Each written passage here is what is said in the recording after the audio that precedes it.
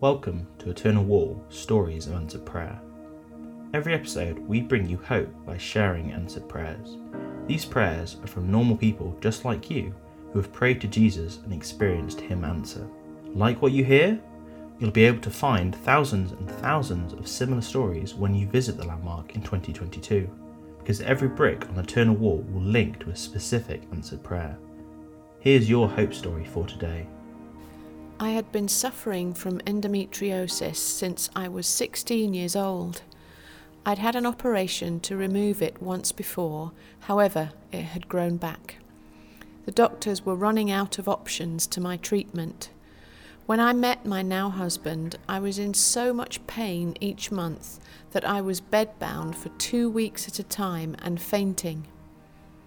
The only suggestion the doctors could make was wait to see if I could get pregnant, or if it got much worse, have a hysterectomy. This was the worst prognosis for me, as I've always dreamt of being a mummy. I had prayer in the past about it, but it felt like it didn't work.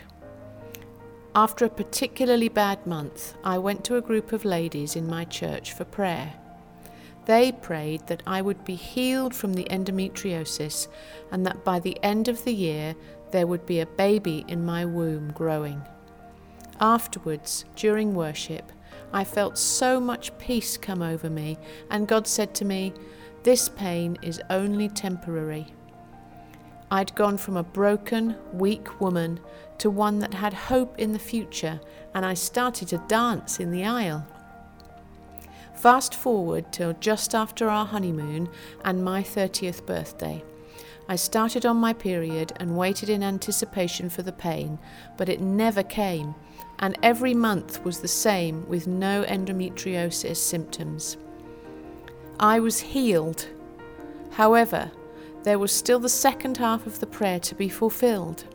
Doctors were shocked at how quickly the symptoms had gone, but were still sceptical I could conceive. Nevertheless, nothing is impossible with God, because 7 months later, with still no sign of endometriosis symptoms returning, we got the news we'd all been waiting for.